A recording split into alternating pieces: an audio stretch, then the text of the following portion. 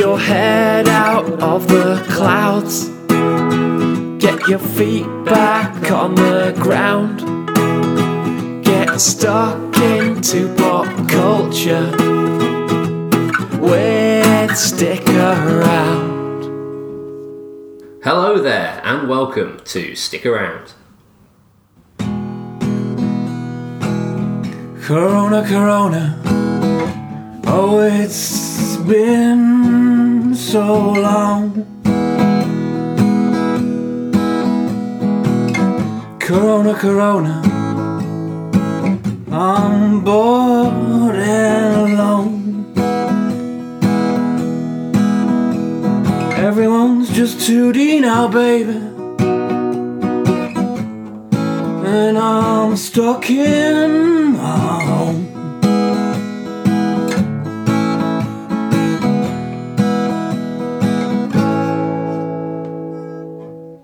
Brought to you by Corona Lager, the official beer of Richard Madeley. Doesn't really matter if that doesn't make sense to anyone, does it? I mean, it made zero sense to me until a minute ago, so yes. I mean who even is he? Richard and Judy? Rich You know Richard and Judy? This morning was Oh, that Richard, okay, right. Now I get it, yeah. I only know him when you mention his feminine counterpart. then I get it. Which one's the feminine one? It's reverse patriot. It's a reverse patriarchy. Okay. What episode are we on? Well, this is episode 146. 146? That can't be right. Yeah. It's got to be way more than that. But No, it's not. It's 146, I believe. I'm guessing that that sound vacuum was the bit where I was supposed to move in and pop. Yeah, you were expecting you to. As designated host, I was thinking someone's got to steer this train on track. Yeah. No, it's nothing. 146. It's like that conference call at work where you just like someone's it's gone silent, so you know it's supposed to be you speaking, and you realise you've not paid attention for the last 2 minutes, and you're just like, so you type in the chat, Skype's broken. Well, I'll log it back in. I was paying attention. I'm just clueless. well, But you are listening to episode 146 of Stick Around with me popping my hosting cherry, as I just said, in the least professional manner possible. We've got 4 experts here today for a general roundup. So we've got Clive Fisher. Ahoy. Dave Peeling.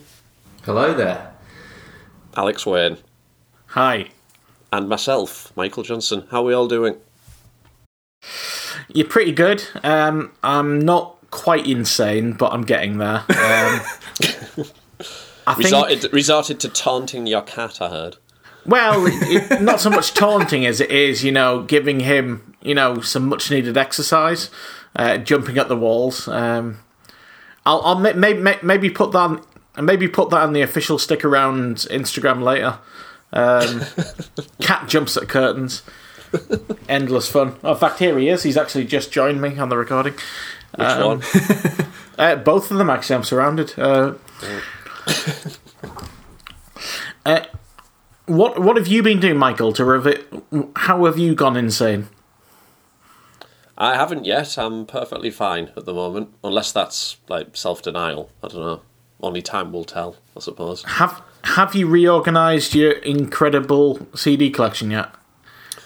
No, people are always offended when they find out it's not in alphabetical order. I'm not. That is outright. I don't like it enough. But how do you alphabetize? Is it? By Some artist. people I know have done it via album name. I'm No, like, what are you that's doing? wrong. Oh my That's god! absolutely wrong. That's psychopathic. Mine are all grouped by artist. It's just not in any particular order. And I mean, if you go alphabetical, it's you'd have to move every album every time you bought one. Do you know what I mean? Ugh, Yeah, it seems what's like wrong with a that? nightmare, doesn't it? There's quite a lot of albums here. That's what's wrong with that. Endless procrastination. Even in lockdown, I don't have time for that shit. You'll be doing it soon, in a few weeks' time. We'll see. Has anyone started any DIY tasks? Yes. You have? well- you bloody Well, stereotype. Well, it wasn't really me. A couple of weeks ago, when we were on Dave Peeling's Stag Do, my girlfriend Nicola decorated our living room, and I've been doing the finishing touches. So, I'm kind of like that, the dickhead editor who's going, "Yep, you could have maybe tidied up a bit there." So yeah, we've been doing the living room. Okay, lovely. We have not. We're thinking of taking apart the bed, just for the crack. For the bants. just for the bands, yeah. Want it to feel like proper isolation, just like no furniture. Fucking really bring it back to the roots. I'm resigned to the fact that I'm going to have to cut my grass. Usually I lean heavily on hay fever to get my dad to do it. He's not going to have to be... He could count it as exercise, although no, he's got to drive to do his exercise, which is now frowned upon. Yeah, they're shielding over there. I'm banned from over there, so... I see. Okay. Gonna have to get the lawnmower out, aren't I? Did anyone see the shaming of everyone in the Peak District? My favourite thing. I did, No? yeah. What happened? Shocking. There was just like some Derbyshire police video of people in the Peak District. There's like a couple walking with no one nearby, and it was like, I can't remember. For some reason, it was like not essential. And then my favourite bit was someone had taken a 50 centimetre detour. It was like drone footage to take an Instagram picture, a selfie somewhere, and it said, "Taking a selfie, not essential." It's like, fuck off. If you're going to go via that, then you need to stop supermarkets selling everything but bread and water. It's absolutely insane. Someone they bothered to get a drone out and fly it through the sky, and they found a car park that had like 3 cars that weren't parked right directly next to each other, and went, "None of these vehicles are supposed to be here." What? There's a couple walking their dog in the Peak District. It was absolutely insane. Did you see that the Monster Raving Loony Party actually came up with the most sensible solution to stop people just panic buying? Just do away with trolleys and just give them everyone a basket each. And I think they said it as a joke, but that sounds like a good idea to me. If you can't get it in a basket, you can't have it. I've heard other people say that, so it seems like that's a very popular idea. It actually makes sense, yeah, I like it. But then the only problem is then if people bring loads of people out, and then you got another problem. Well, you got a whole family. Everyone grab a basket. Yeah. Go on, Toby. I know you're only 2 years old, but grab that basket. It's also possible that the people I've heard say that were secretly members of the party. Can't rule that out. Yeah, it's true. You can't really rule out anybody coming into power in this day and age, can you? So we'll see. Boris could be. I mean, he could be a Monster Raving Loony leader, couldn't he? Really? No, he would probably make it. Yeah. I'm not sure he could. I'm not sure he's got the political nous, the integrity. Wow. Wasn't the party led by a cat at one point? Because the leader died and left the party to his cat, I think. Okay. Well, that's not democracy, is it? So. No. I'll put a cat. That's true. Should we crack on? No, that's Yeah, let's get going. Go on then. Okay, let's go. I think for a start, let's go to the quarantine capital and let's hear what Dave's got for us. Thank you very much. So I've been making the most of my quarantine by cursing having just finished binge watching Friends a fortnight ago, and we're currently binge watching Modern Family. So that leaves us with plenty of that occupies an awful lot of time in our otherwise not very busy evenings that we could be spending kind of broadening our horizons and checking out new films or whatever's down our list of things to watch. So aside from that, which we've already spoken I think a long time ago on this podcast about. When I get 5 minutes to myself on the toilet, I'm currently playing a lot of Mario Kart Tour. Mario Kart Tour is a version of Mario Kart out for iOS.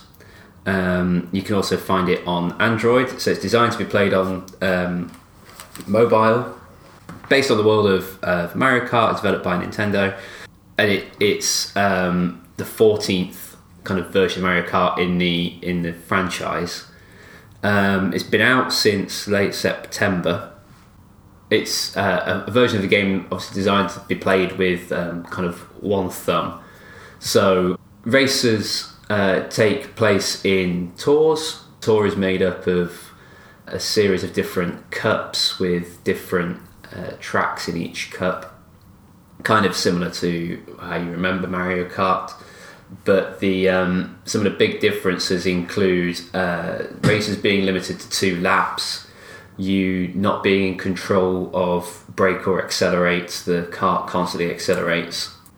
And these kind of features are designed to enable it to be played a little bit more on the go. So unlike other Mario Kart games, rather than this being all about focusing on you finishing first, this is the game focused on you accumulating points, and then points are used to unlock the next entry in the cup. So you get points for hitting people with weapons, for defending against weapon attacks, and then there are multipliers applied for long combos, which are made up of all the kind of moves that you remember, including power sliding and using mushrooms to get ahead. So after the race is finished, you're given grand stars, and grand stars are used to unlock gifts and new carts, gliders, and characters.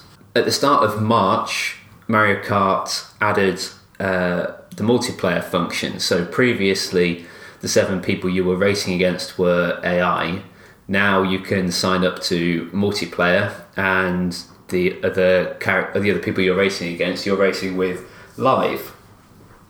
The main difference between the multiplayer mode and the normal mode is that kind of character select and tour select and the speed of your carts are all locked in. But otherwise, it runs fairly smoothly as a multiplayer game on your phone. I guess some of the downsides to the game, it does feel like a little bit of a slimmed down version of Mario Kart.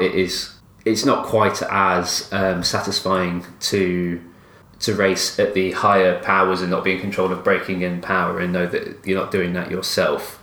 And the races at 2 laps on some of the courses, some courses are only kind of 15 seconds long, so a race can be over very, very quickly indeed.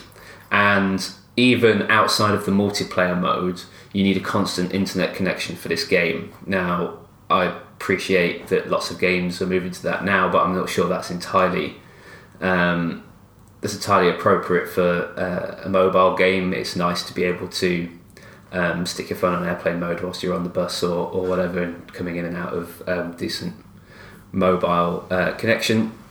That said, it's really very much a spiritual success to all the other Mario Kart games you've ever played. It's a lot of fun. It has all the things that you remember.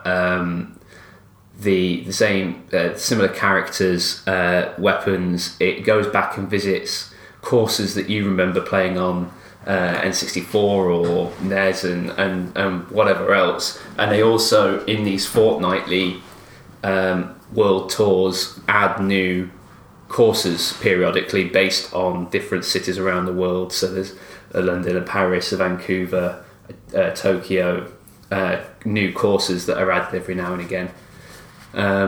So if you're looking for a game to play when you've got 5 minutes to yourself, and you can just drop in and out of for a quick race at a time, I very much recommend Mario Kart Tour. I haven't played this, but I keep getting hounded to play it. I think I've resisted it just because I don't know. I just thought it would kind of because it's spoil not the Mario. Yeah, it's not Double Dash. It's not the GameCube, is it? So, I don't want to sully my reputation as the greatest of all time. Clive, have you played this one? I haven't. No, same thing. I don't think I've played any Nintendo phone games, just because I don't really play games on my phone. Although I have recently played some board games on my phone, so I think it sounds good. I need to check it out, and there's a few others I need to check out as well. But yeah, this sounds better than I thought it was. Having read very little, I've read very little about what's going on in gaming anyway. But yeah, you've certainly sold me on it, Dave. So I'll check it out. It's free. Is it free to play? And then there's certain things you can buy, isn't there? Is it that kind of model? Yeah, exactly. So you, it's free to get. It's free to do all the races. There aren't any races that aren't open to you. The only thing that isn't open to you, unless you pay for the gold pass, is the 200cc too fast mode, which I have played on a 7-day free trial, and it's just fucking ridiculous. Okay. It does mean that some of the thing you don't unlock characters or gliders or carts at the same rate as you would if you had the gold pass. But there aren't any. There's no part of it that is, with the exception of that powered up mode. There's nothing that you can't get for free, but just with a bit more grind and a bit slower. Dave, you said you played this on the toilet quite a lot. How many races would you complete while taking a shit? Depends on the shit, surely. I could definitely do a couple of cups. Has it led to you developing piles? Have you been on the toilet too long? Not yet, but it could be a long lockdown. This is true. I'd love to see that side effect on the game box. Are they still a thing, game boxes? Not for mobile games, no, Michael. Yeah, this is how much I have to offer on this subject. Have you played any mobile games, Michael?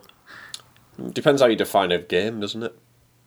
Well, I mean, your fucking Notepad is not a game, but I've played Snake. Right. Oh, so that's really back in the day, yeah. Old school. I've got a newfound respect for you, Alex. Why? It's difficult to know when to jump in and move this on, isn't it? I'm very suspicious of you having any kind of respect for me. Yeah.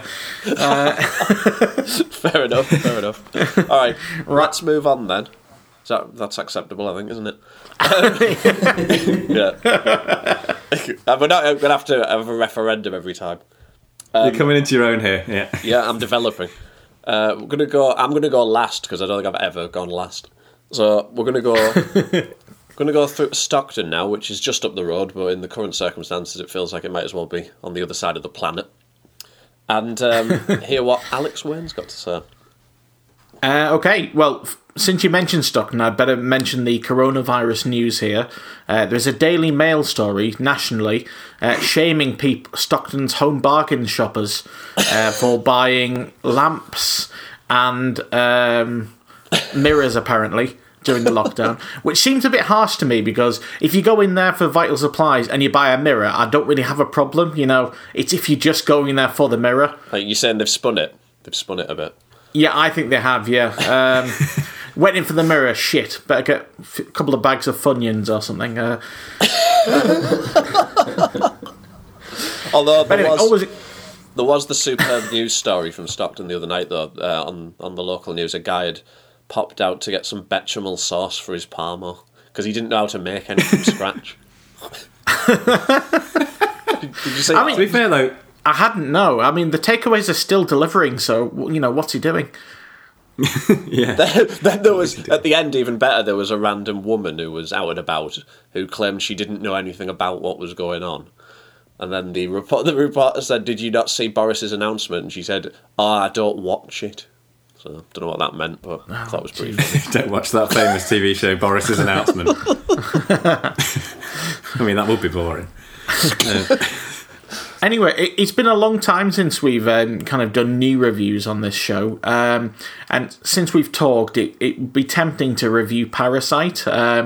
a film which, has gathered all the awards and, is my favourite film of the year so far, UK release, that is. But it feels like everybody's done Parasite already. So I'm going to talk about the last film I saw at the cinema before the lockdown, which will probably, even if it had been a terrible film, would hold a dear place in my heart, just for it being the last film I saw at the cinema before cinemas went under, which is a possibility. It's the latest Pixar film, Onward, directed by Dan Scanlon, who has done other Pixar films before, starring Tom Holland and Chris Pratt, Julie Louis-Dreyfus and Octavia Spencer. This is set in a kind of fantasy world in which magic no longer exists, so all the characters are either elves or centaurs, etc. The birth of technology has essentially killed off magic in the world, and they essentially live like us, albeit, with magical bodies, if you like. The story revolves around the younger brother, played by Tom Holland, on his 16th birthday, being gifted a wizard's staff from his dead father. So his dead father leaves a wizard's staff to him and his older brother, which can only be used once both of them are of age. And it comes with a magical spell, which means that they can bring back their dead dad for one day only. They go into this with the glee. Unfortunately, as per any teenage boys, they fuck it up, and they only bring back the lower half of their dad, so his feet up to his waist. They set off on a quest. Part. yeah, probably. If you had to pick a half, it's probably not going to be that one, is it? Yeah. Anyway, this sets up the film off on a quest where they're attempting to find another magic stone so they can bring back their dad, and they've only got a certain amount of hours to do it because the initial spell will only last for 24 hours. So it's kind of a classic kind of quest with the comedic elements. Now, this wasn't a film I was massively looking forward to. Had it not been Pixar, I probably wouldn't have given it the benefit of the doubt. And I've got to say, the first half of the film is okay. It's pretty good. It kind of sets up the relationships. It's fairly funny. But it also felt a little bit tired to start with. The film heavily borrows on, our obsession with things like Game of Thrones, although it has no direct references. And it didn't feel like it was massively doing anything new to start with, and I think that's a fair criticism. But this film is one of those unusual films that, whether it means to or not, has the entire first, maybe 3/4 of the film as a setup for the last quarter. So the last quarter of the film is absolutely superb and probably ranks up there with some of the best work Pixar have ever done. I won't spoil it for anybody, but it's an incredibly emotionally satisfying payoff in the end, which I would call you dead inside, possibly dead on the outside, if you aren't prepared to shed tears. This one wouldn't be one for watching during a coronavirus pandemic because people are going to be leaking fluids everywhere. What the fuck is going on? No, that needs to be on the box. Yeah, I absolutely love this film. It was. If it has a box, yeah. I think this film kind of summed up the fact that sometimes a film is most judgeable by its final act. I came out of the cinema not having forgotten that the first half or 2/3 were not incredible, but I came out of it thinking that was a classic. Before I go on, can anyone else think of an example of a film that wasn't that great, where its ending kind of rescued it? Not off the top of my head. Like being in school, isn't it? Yeah.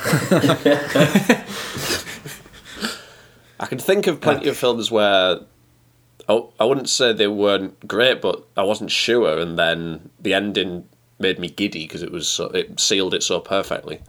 I mean, God, the Gift is the one I'm thinking of at the moment. But. Okay, yeah, okay. Yeah.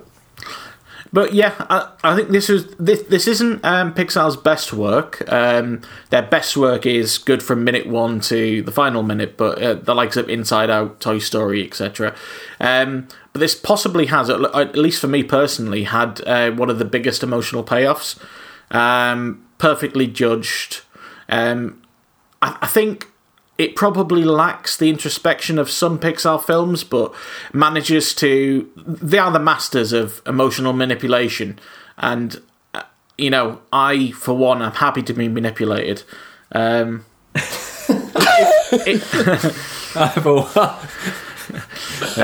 the boat. What a review. If you're a fan of most Pixar, this is definitely it's not Toy Story, it's not Inside Out, but it's certainly one of their stronger emotional payoffs. Did anyone even have any plans to see this one? No, but the plot alone has sold me. Sounds absolutely balmy. Yeah, I mean, it's an interesting setup. But can you imagine the way they pitched that at Pixar HQ? So they only bring back their dad's leg and dick. That's all it is. Yeah, see, I'm never sure about Pixar films, but Inside Out was amazing. This just sounds interesting, yeah. Well, they haven't made many Duff ones. I think probably the Cars franchise. I haven't seen them, but... Oh, yeah, when I say I'm never sure, I mean I'm never sure I want to see them. It's not that I think they're crap. It's just I never end up watching them. I don't know how they do it, because it's not the same people every time, but they've got this quality of, making essentially kids' movies that are appealing to adults. I think that they've just got this absolute knack, this intuition for hitting the right emotional notes, the right kind of, the right notes kind of on a societal level. I mean, like I said, the Cars franchise, The Good Dinosaur, not so great, but, Don't say that to Josh, he'll kill you. Well, does he like The Good Dinosaur? Josh loves The Good Dinosaur. Yeah, he said it's the best film. He said it's Pixar's best. I might be misquoting him here. So it's like one of his Terminator 3 opinions. Right, okay. I'm just going to say he's definitely said that it's definitely Pixar's best film by a country mile. A country mile. Interesting. I feel like every podcast needs to be punctuated by one of his opinions. Yeah, even if he's not on it, we'll contact him, yeah. And then you read Josh's opinion of the week. Yes, It's gonna Weetabix is shit. Is that a real one? I have no idea. Does he like Weetabix? He thinks what is shit. Weetabix. Does he like Weetabix? I don't know. Weetabix. But he never shuts up about him. We'll find out. I've never seen him eat Weetabix, so I don't think he's particularly keen on it. So it might be true. What's everybody's... So before we move on to somebody else, what's everyone's favourite Pixar film? I thought you were going to say cereal. Well, yeah, we'll do both. Okay, both. So, favourite Pixar film and favourite cereal. Clive, you're going Favourite first. cereal is hands down Cinnamon Grahams. Right, okay. Favourite Pixar film? That's a good question. Probably WALL-E. Okay. Dave Peeling? Crunching up cornflakes inside out. What a combo. Michael Johnson? Is Toy Story one or not? Yes. Toy Story Cocoa Pops. That seems like a good sort of combo, actually, yeah. Yeah. Basically, I haven't changed since I was 8. I'm going to go for... I was nearly going to say Inside Out, but I'll say Toy Story 3, Golden Grahams. Yeah, Golden Grahams are better than Cinnamon Grahams. Wow. I mean, if you're not even the best Graham, what the fuck are you talking about?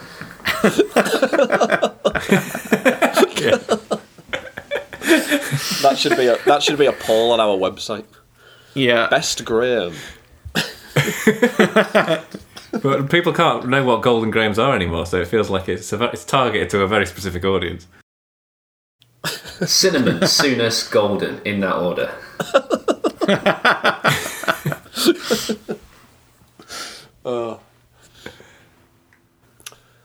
Is that the... I think that's the end of that cereal.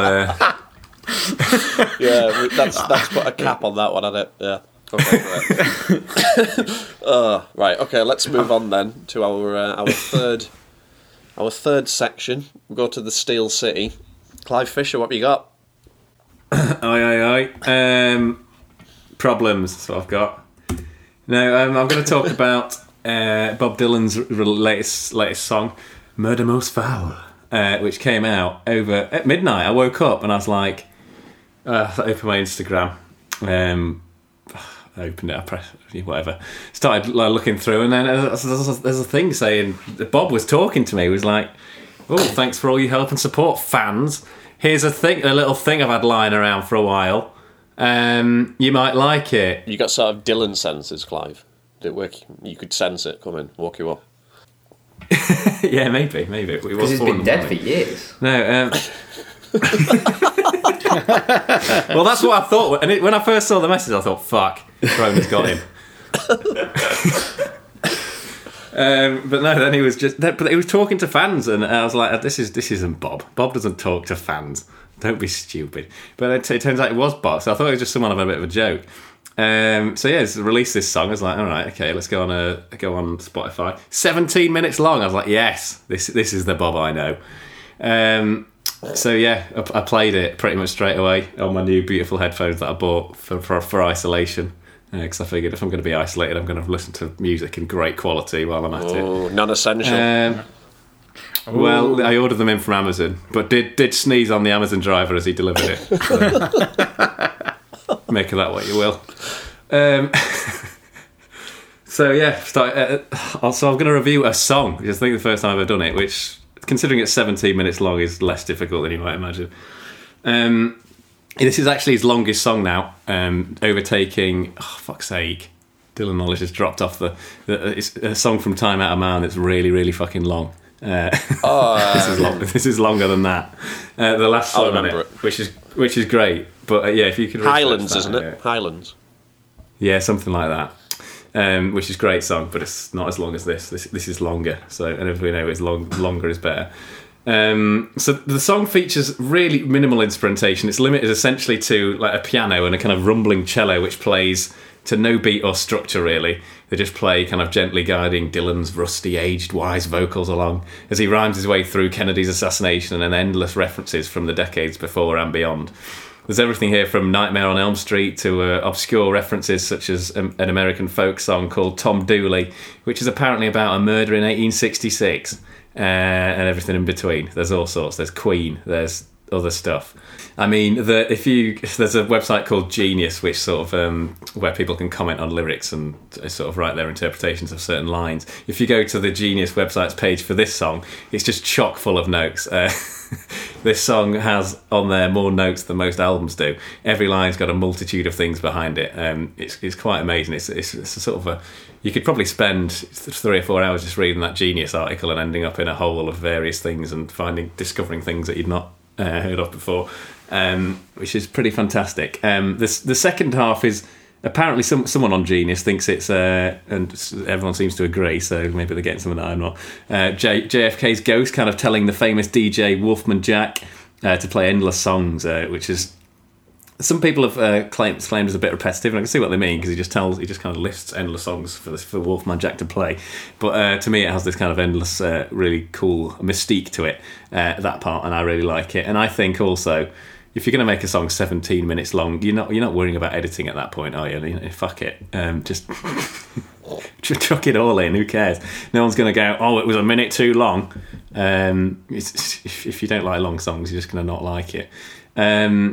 So Murder Most Foul is a song. It's a song from a man who takes in everything around him, a man who spent more than 70 years being kind of an observer and a thinker, and a man who can take the simplest rhyming structure, who can throw the idea that he probably shouldn't write a song that's just 17 minute, that's like a 17-minute long verse. It just throws that completely out the window and makes something magical and evocative. There's just no way this really should work. He's, like I say, the rhyming structure is the simplest one you could think of. I guess there's a melody if you're clutching at straws, but it's the exact same melody for the entire 17 minutes. And sure, it's not the kind of thing you're going to put on in the background, although I don't think it's offensive if you do. But if you sit down and pay attention to it for 17 minutes, you'll do well not to be swept away into a man kind of describing a world that, despite all its ills and untimely deaths and assassinations, is actually rather spectacular and beautiful in its chaos. Or at least that's what I took from it. And let's not forget that this was just a B-side or something that a lot of people are thinking it's from Tempest, that it came out in 2012. That he's probably just had lying around for years and probably didn't think it was very good. And then he thought, well, everyone's stuck in isolation, why not release this? He's a treasure. The man's a treasure. And just another note, I watched One Planet yesterday, which kind of reminded me of just how fabulous the natural world is, and also how we're fucking it up as a side note. But this song reminded me a little bit more about how fabulous the human world is, and how fantastic how kind of fascinating the history and all these events and all these people that we've had exist, and all this art that's been made, and all these songs that have been written, and all that kind of stuff is as well, that are kind of surrounded by just fabulous stuff on all fronts, really, which is nice to be reminded of in a time when you're just stuck in your house. So yeah, Bob, Murder Most Foul, fabulous, love it. Michael, have you heard this yet? No, not yet.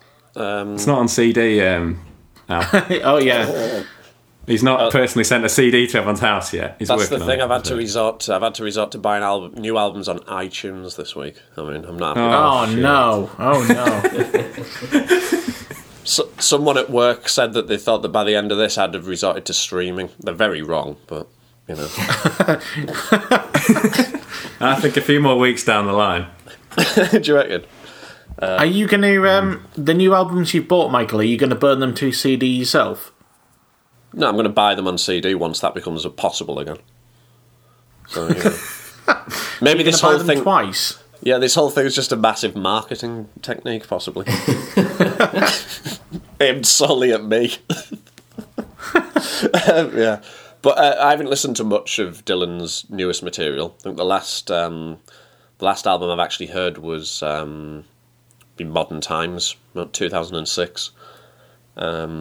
So I haven't really heard much lately, but this track seems to have been loved since it came out the other day, although that might just be because everyone's bored off their tits. I don't know. But obviously it's not just going to be that, is it? It's Dylan, so... yeah. The song is called Highlands, Marco, you're right. That was 16 minutes 31 seconds, so it's barely shorter. Right, yeah. Yeah, I'll definitely give it a listen at some point. But there's a lot of even though I love Dylan, I'm more into the classic periods, 60s and 70s, and I do love Time Out of Mind as well. But there's a lot that I haven't explored, like I think Clive has. Yeah, I mean, the 60s is my favourite Dylan, and nothing's going to top it. But I think there's a lot of 80s there's some questionable stuff. But even in the 80s, there's some gold. Yeah. And I think his recent stuff's really That was good. Bob I like Dylan. his kind of I thought it was Duran Duran. that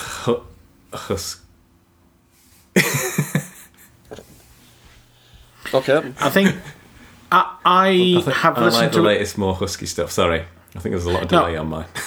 Yeah, it might be mine. A little bit.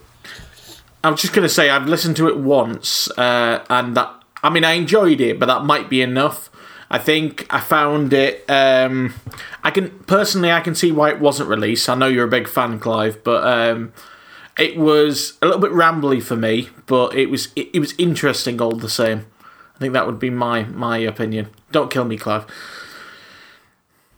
No, I'm not going to kill you. Just hurt me. Have your parents listened to it, Alex? I don't know. I don't know if they'd have the means to listen to it. Is it on YouTube? Do we know?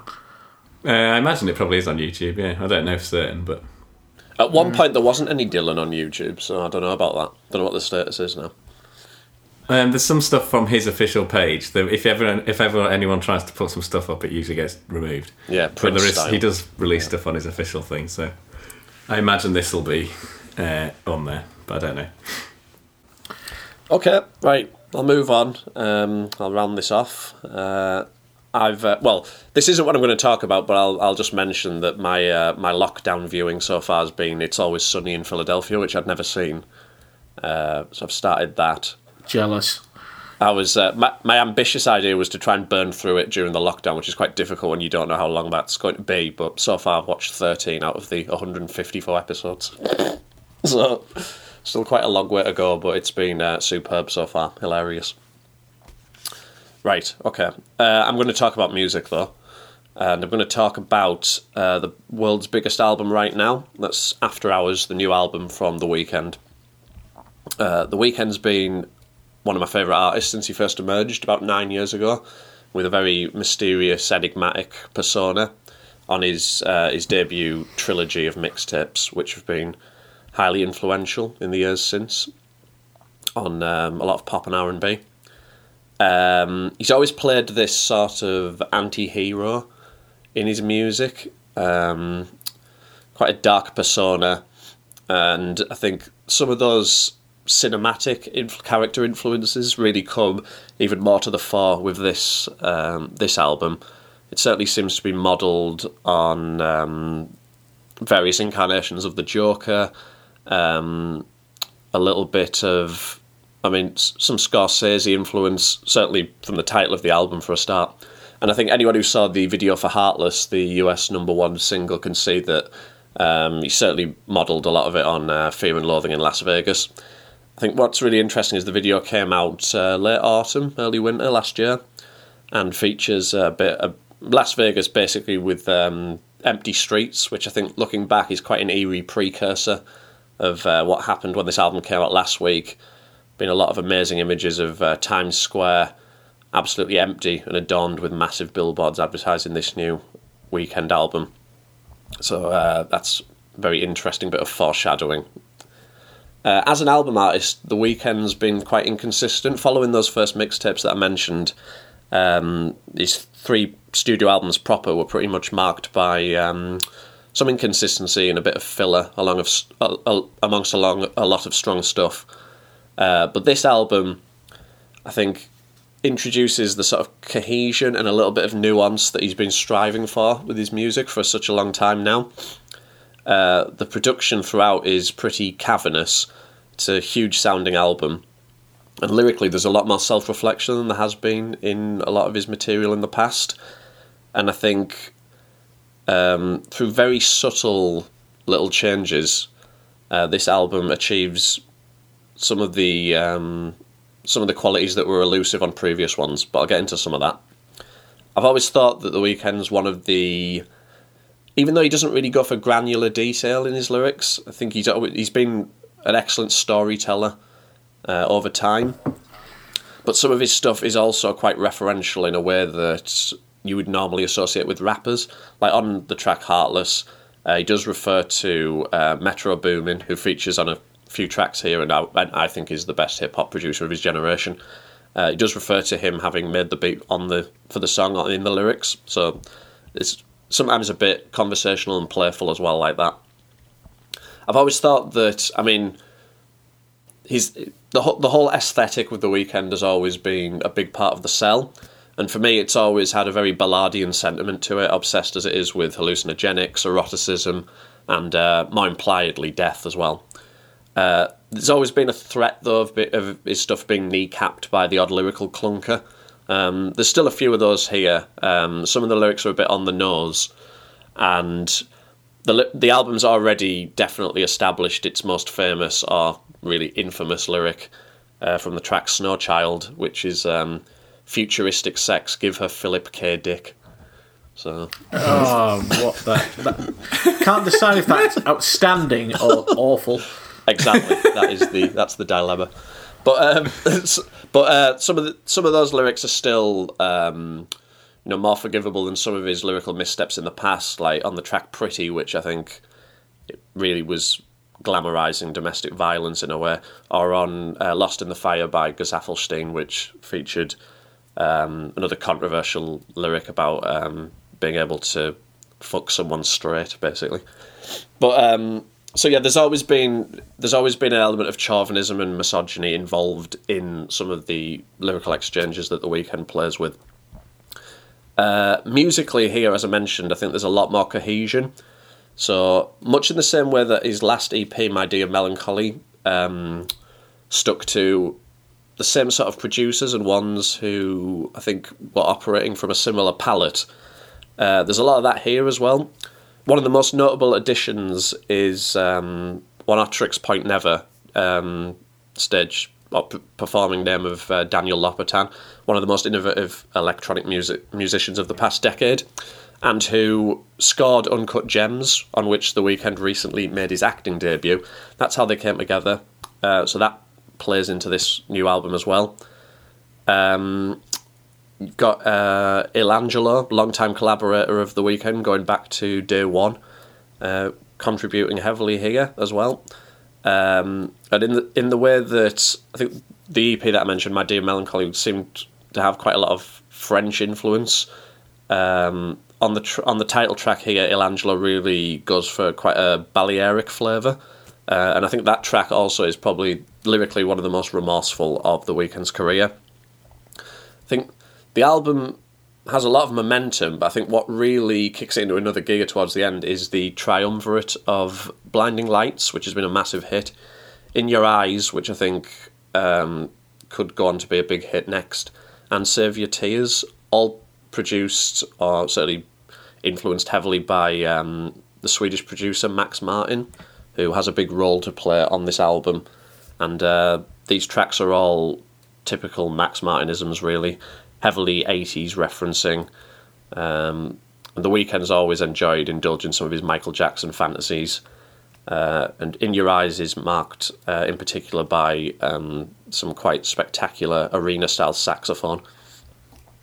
And then, as an epilogue to the album, the track Until I Bleed Out, I just want to mention, because I don't think it's as good as, but it reminded me again of the closing track Privilege from the EP that I've mentioned a couple of times there, which I think that EP felt like a retreat back to some of his earlier material. And I think some of these different elements on this album sum up the fact that this is his most ever successful blend of those sort of original indie style influences that he came out with, the dark wave, dream pop, and the more mainstream pop stylings that he's moved towards on more recent albums. And I think this is the first time it really feels like it comes together, and that's what makes it such a strong album. I think one of my personal standout tracks, though, may be Hardest to Love, because it has sort of jungly break style percussion that hasn't really been seen on a Weeknd track before. So I think that's just a notable one to mention. I'm fascinated by his ability to remain so engaging, despite the fact that his music doesn't really display a lot of variety over time. It has introduced some new styles, but I think it's the fact that they work together so well across an album here for the first time, plus the fact that his voice is so singular and so recognisable. The vocals are very strong on this album, as they always have been with The Weeknd. And I think even if listeners can't relate directly to some of the material involved lyrically, I think when people listen to The Weeknd, everyone's trying to plug some sort of gap, in the same way that he, in his lyrics, is always trying to rehabilitate himself, even if he does so in a damaging way. And I think that's what really cuts to the root of the appeal of The Weeknd's music, from a lyrical perspective. I think from that debut trilogy, House of Balloons, the first album, where The Weeknd first emerged, is usually held up as his strongest artistic statement, but I think that's probably going to change now, because I think this could arguably be his best album. It needs longer to sink in and develop, obviously, but I think it definitely, as I said, it's subtle, but it does a lot. It much more perfectly does a lot of things that he's done before, but that haven't been done as well as they could have been. And I think this is the album where it finally feels like his most satisfying statement, I think. But I still think he's got more developing to do. He's not going anywhere, that's for sure. And I'm sure there are going to be a lot more albums from him in the future, given how ubiquitous he seems to be, even in the time of coronavirus. This is the sort of coronavirus pop album at the moment right now, while everyone's inside reflecting, basically. So that's my take on it. Very strong album, and got to say, music's really slowed down at the moment. Artists are all pushing their albums back. Obviously, none of them can promote their albums. But during this early period of the year, some of the slots on my end of year top 10 for this year have definitely already been taken up. I mean, Kevin Parker of Tame Impala produces the interlude Repeat After Me on this album, which is typically psychedelic stuff. And I mean, among other albums, the new Tame Impala album is quite another excellent one.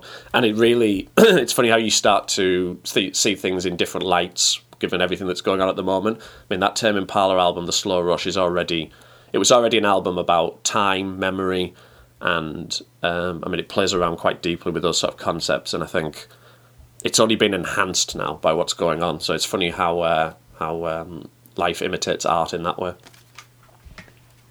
I can't say I've heard much of The Weeknd, except for there is one song that seems to be everywhere at the minute. I'm guessing it's from the new album.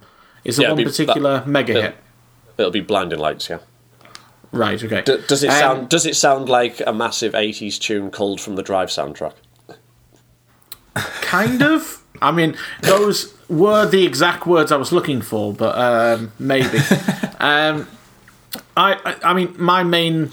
I can't say I'm not a fan. I can't say I'm a fan. I don't really know him, but I noticed him in Uncut Gems recently. Is that a one-off, or is he looking to go into acting? Do we know? I don't know. I haven't seen Uncut Gems yet. I was actually thinking I might watch it tonight if I have time. But I think... I mean, to be fair, he's playing himself, but, you know... yeah, and I don't know how good it was, however, how good he was. He played himself brilliantly. He was really convincing. I think he's... isn't he playing himself circa... I think it's set in around 2012, so... Bit of a weird one, that. Yeah. I'll be able to tell when I see what hairstyle he has. I think you'd like the film, though, Michael. You should watch it. Yeah, I'm going to. Yeah, for sure. Yeah. Anyone else? I've not... I'm... Sorry, I'll go on. No, you carry on. I'm very delayed. Okay. I was just going to say I haven't listened to masses of stuff from this year yet. I've been doing my top 5 of each year thing. Currently on 1972. I've listened to a few things this year. I've listened to Tame Impala, I've listened to Caribou and things like that. Not enough yet, though, to really have massive opinion. And this one's on my list, so in the months to come, I'm sure I'll be catching up on stuff. The Weeknd, it's always been someone I've enjoyed listening to, but I've never massively got into. But I'm definitely intrigued to check this one out. Yeah, you should do. Yeah, I mean, it's at heart it's a pop album, you know, but it goes beyond that. But yeah, I've always appreciated the aesthetic and the style, so it's always been one of my favourites. And it's one of those people who guests sparingly as well. So I think I've probably pretty much heard everything he's laid down vocals on before. So that's nice to have when you have that long relationship with an artist.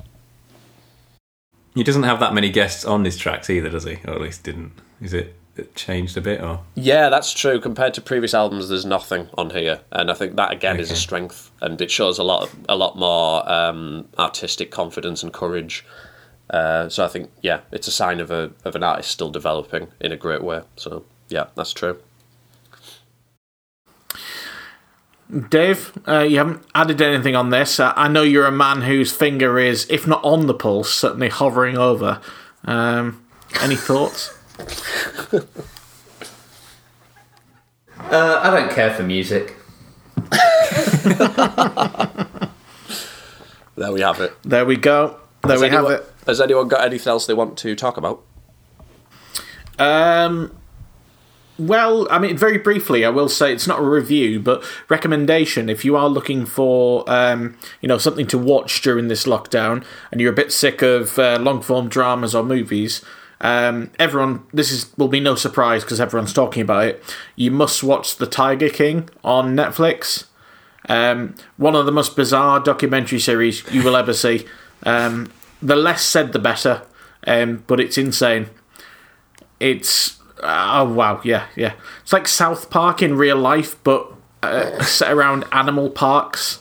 Lots of mullets, lots of guns, people getting limbs severed, murder. Brilliant. I've heard it sounds pretty intense. I think I'll watch it. It's hilarious as well. I mean, it's equal parts hilarious and horrifying. Like I said, you can't miss it. Everyone's talking about it, but it's worth the hype. I tell you what, I've got a challenge for us before we send off. I want everybody to come up with either a film or a TV series that nobody's talking about, or very few people, as a recommendation. So maybe a chance for us to all experiment with something. You mean, does it have to? So it doesn't have to be recent. No, it's got to be, try and pick something that's available for, if not for free, on a streaming service that a lot of people would have. So I'll start with one. I would recommend I Lost My Body, which is a French animation, which is on Netflix. It's kind of a romantic animation about a boy who loses his hand in an accident. His hand becomes animated and tries to track down his owner. And it's brilliant. I thought that was some sort of pun when you posted that in the group chat yesterday. I didn't know it was a film. No, it's really... Didn't understand it, but How am I meant to know it's available? I don't work for Netflix. Do you know what I mean? Well, you could have a search. Well, make your recommendation. Yeah. Well, has anyone got one ready that they want to go? It doesn't have to be a film. Go ahead, Dave. So, iPlayer have put a lot of box sets, as awful a word that is, onto iPlayer in the last week or so for exactly people who are stuck at home, and I can never ever recommend enough the Detectorists. It was a comedy series. It was put on BBC 4, and I think that meant that not many people saw it. It is not highbrow by any means whatsoever. It's exactly the type of thing I think people are looking for right now. It is. It's very gentle, it's very heartwarming, but it's deeply proper piss yourself funny. Written and starring Mackenzie Crook, and Toby Jones is the other lead in it as a pair of metal detectorists going I won't say much more than that, but it's really good. All 3 series are on iPlayer at the moment, kind of classic half an hour kind of episodes. So it sounds like it was shit-canned by the schedule, by putting it on BBC 4, which very few people watch. And then with you saying it's not highbrow, I imagine the BBC 4 audience were not impressed. I'm looking for the metatextual narrative here, and I'm not seeing it. Precisely. I think it was served up as, here's a script about some people who are metal detectorists, and the people at BBC 3 just shit themselves. And BBC 2 weren't showing any new comedy bar Mrs. Brown's Boys, and so it ended up on BBC 4 as the one that had 3 hours every evening of open broadcast space, and that's where it lived for a few years. I'm going to get on that. I've heard that's really good, actually. Yeah, I've heard this before. I've never watched it. It's beautiful as well. Like it's mainly set in them tromping around little Essex villages on lovely summer days, and it's cool, very cathartic at the minute, I think. Great. You've had a bit of time. Yeah, the only thing I can think of is there's a very good mini series on Netflix called Losers about sports people who've lost in basically in major sporting events and things like that, and how not all major actually, and how they've bounced back or what they've learned from that. It's very much worth a watch, I think. There's an episode on curling which was particularly fascinating, I thought. I can't remember the people involved, but it was basically Canada in the 80s, and basically one guy was like Jose Mourinho but worse. He was like, he started. No, honestly, he started. This is what the episode's about. He started after he suffered a devastating loss. He started playing curling in such a defensive style that they literally had to change the rules of the sport. So yeah, I think that was my favourite episode. So I love it when someone does that. Okay, that sounds good. I love it when someone plays a sport in such a way that they have to change the rules because it's just like, this is ridiculous. Yeah, it's like, obviously it's knobheaded, but it's really, you know. I would second that. I've seen this as well, Michael. The episode I got drawn in by the episode on boxer Michael Bent, but like you, I think the curling episode is the best one. Yeah, I think so. Yeah, it's just fascinating stuff. And lastly, Clive, what have you got? I've just pulled one out of the bag. I was like, I'm stuck. I've not watched anything on Netflix, on iPlay or anything, so I've just been playing board games and listening to music. But I remembered that, of course, on Netflix, the Ghibli films have been released and they're slowly being trickled out and taken away in equal measure. So I've just checked what's currently on. It's going to change on the 1st of April, though, so I'm going to have to sort of give a couple of recommendations to make sure that it fits across the gap. I mean, you could edit on time, maybe. Boo! But I mean, are people going to listen to it on time, Dave? That's the problem. They're going to go, fuck, that sounds great, and then go on Netflix and it's not there, and then they're going to be like, oh, I've got to pay £2.75 to Google, a big corporation, at this time. Not happening. It's not essential, so it's not going to happen. So anyway, I would recommend that you do, if I do manage to edit this in time and you listen to it in time, get off your arse, just pause the fucking episode and put Princess Mononoke on, because on the 1st of April it's getting removed, and that is the world's biggest crime, because Princess Mononoke is a masterpiece and one of my 4 favourite films of all time. What are the other 3? It's a sprawling epic, is all I'm going to say about it. The other 3, do you actually want to know? Because I've got it here. Well, if you have a number as specific as 4, I think you have to reveal the others.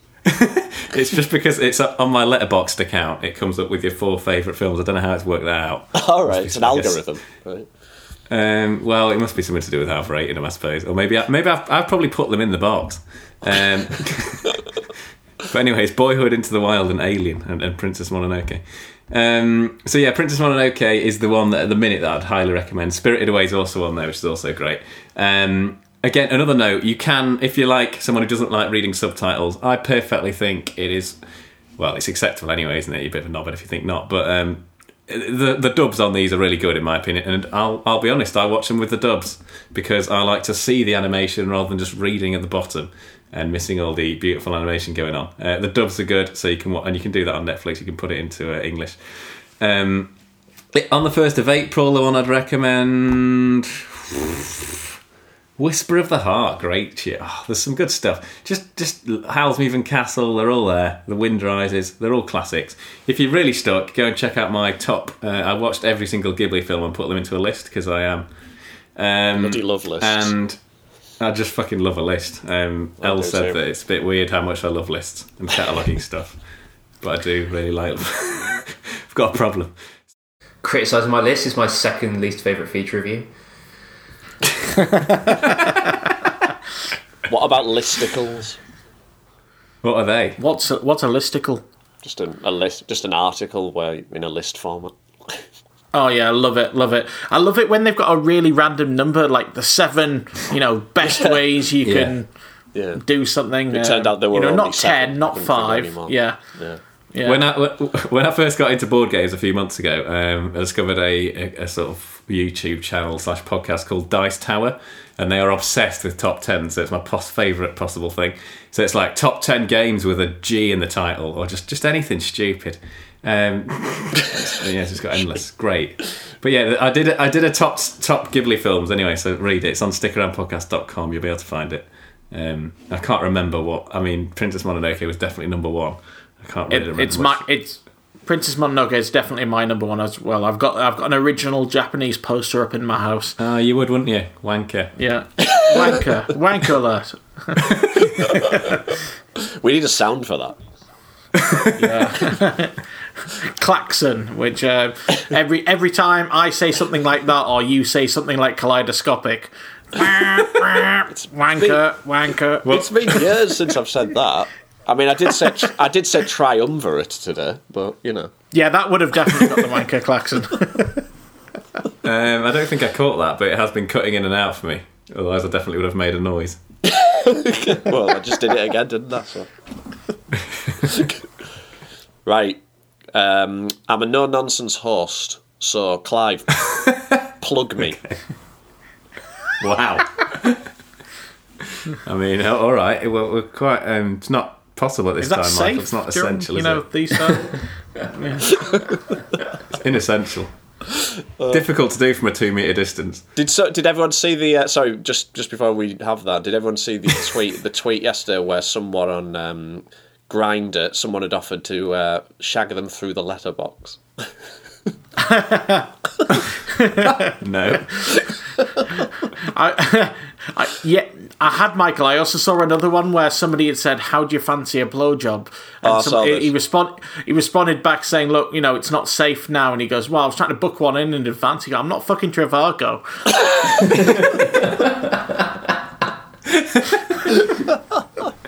Amazing. Book one in. Yeah. Does he know something we don't? We're not booking anything in at this point. Okay. Plug time! At Stick Around Cast on Twitter. Facebook.com/stickaroundpodcast on Facebook. You can find, when we put episodes up, it goes on there. You can find us on stickaroundpodcast.com. Like I say, there's some stuff on there as well. A picture of all of us, if you want to look at that, is also my Ghibli list. And every single episode, which isn't possible on streaming platforms because I think it cuts it at 100, which I still haven't figured out how to get around. Told you streaming was shit, didn't I? Yeah, exactly. Wank. I'm going to start releasing physically on CD, just so Michael can put them all in his bookshop. Cassette and vinyl. Although most of them wouldn't fit on a CD. So you can find us on all that stuff. You can find us on any streaming platform. Just look for Stick Around. If you give us 5-star reviews on iTunes, we'll love you forever, and we'll read out your review. Even if it's a 1-star review, we'll read it out completely seriously, and we won't take the piss out of you. Even if you do so us. It's a promise. And that's about it, I think. There's probably other stuff. You can send us email, stickaroundpodcast@gmail.com. Send us stuff. We're bored. Yeah, but don't send anything physically because we don't want to catch your dirty germs. Should we have a pool, by the way, before we leave? Let's assume at some point we all get tested, which isn't going to happen, but you never know. Which of us has the disease and which doesn't? I'm going to say Michael Johnson, you don't. That's not the pool, is it? We should definitely have a Stick Around host Deadpool. Okay, all right, okay. Who's the most vulnerable? Why were you going to say I didn't have it there? I'm intrigued. I think I'm fairly likely to get it because Elle's still going out for social working. Right, screwed. okay. Screwed. Right, yeah. I'll have Clive.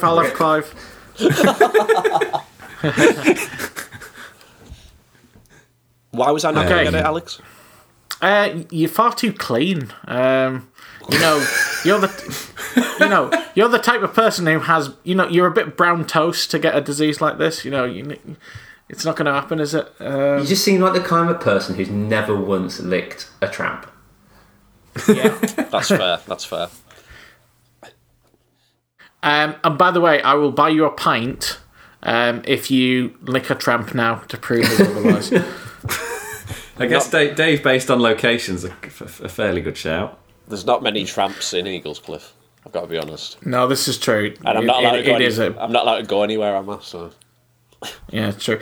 Actually, Clive makes a fair point there. From a statistical point, surely Dave is the most vulnerable to this. But you never know. I've probably got I've got an underlying heart condition though, so maybe it's me. I think we're all just agreed that Michael's definitely not going to die. Which that sounds like a precursor to my definite death. I didn't realise we were talking about who's going to die. Yeah, it's a Deadpool. It's a Deadpool. Yeah. Oh, okay. I didn't know what a Deadpool was, so I just thought it was a film. By the way, Alex, I said tramp at work the other week and got told off. Apparently, you meant to say homeless, so you're a bit racist in a way. They're not a race. I'm pretty sure it's the same thing. That in itself is discriminatory. If I hadn't have gone with you seem like the type of person who, I would have finished with homeless person, but I thought that seems fairly uncouth to say person twice in a sentence, so I went with tramp to be couth. Rules of language take precedence. Yeah, I like it. You're right. Over your Yeah. precious feelings. No, you're perfect. You are perfectly right, Austin Michael. Powers snowflake. Is that right? Did I use that right? Michael, Yeah. pull the reins back on this horse. Right, okay, yeah. Bit of a runaway. You're going to train, regret yeah. giving over your hosting Okay. responsibility. This is probably the last. Whether I die or not, this is probably going to be the last time I host. Let's face it. Okay, so I don't know how to go into this. It's goodbye from Alex. Goodbye. Goodbye from Dave. See ya. Goodbye from Clive. Toodles! And it's goodbye from me. So until next time, stick around. Stick around.